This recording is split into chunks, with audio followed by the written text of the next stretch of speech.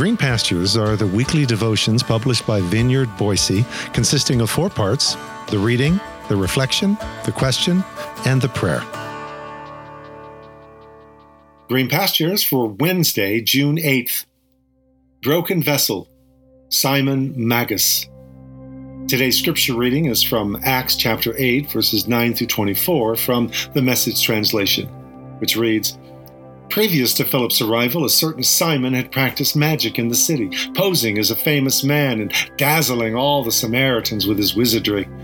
He had them all, from little children to old men, eating out of his hand. They all thought he had supernatural powers and called him the Great Wizard. He had been around a long time, and everyone was more or less in awe of him. But when Philip came to town announcing the good news of God's kingdom and proclaiming the name of Jesus Christ, they forgot Simon and were baptized, becoming believers right and left. Even Simon himself believed and was baptized. From that moment, he was like Philip's shadow, so fascinated with all the God signs and miracles that he wouldn't leave Philip's side.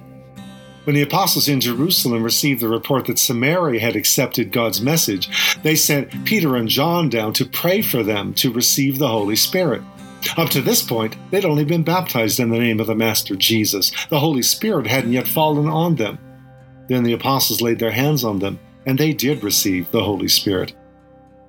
When Simon saw that the apostles, by merely laying on hands, conferred the Spirit, he pulled out his money, excited, and said, Sell me your secret.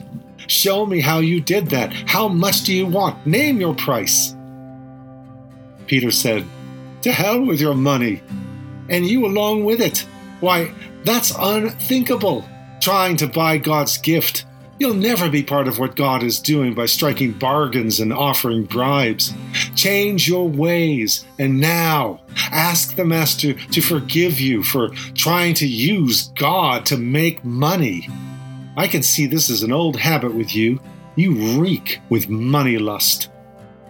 Oh, said Simon, pray for me. Pray to the Master that nothing like that will ever happen to me. This is God's word. Case study number 2. Another broken vessel. Simon Magus, otherwise known as Simon the Sorcerer. Let's just say that if this story were taking place in the world of Harry Potter, this Simon would be one of those dark art professors who always ended up in collusion somehow with he who shall not be named. We just don't have to wait for the end of the movie for the big reveal. The other Simon, also named Peter, stands on the rock, calls him out in the first scene. Show off, I hear Dumbledore muttering. Which doesn't make for the best movie, to be sure, but it does save all involved a whole lot of time and trouble. Fun fact, church history tells us that Simon Magus remained rooted in the dark arts and came to a foul end as a major nemesis of early Christian leaders. So this story reads like that's how this guy got started, sort of tale. Just in case you were wondering. So, here's the case.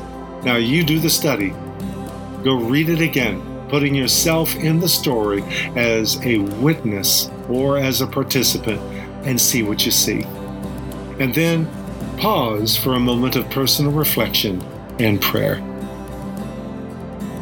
Where did Simon Magus go wrong? Do you think Peter was a bit too hard on him and in so doing helped make him into a future enemy of the early church? Or do you think he just called out what was already there, spreading beneath the surface, dealing with it like a cancer?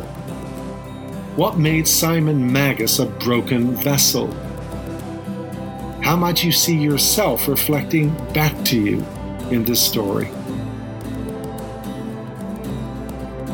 Lord, make me a container that is useful in your house, present when needed, not pining when not seeking the grand entrance, the high service, the thunderous ovation, the big payoff.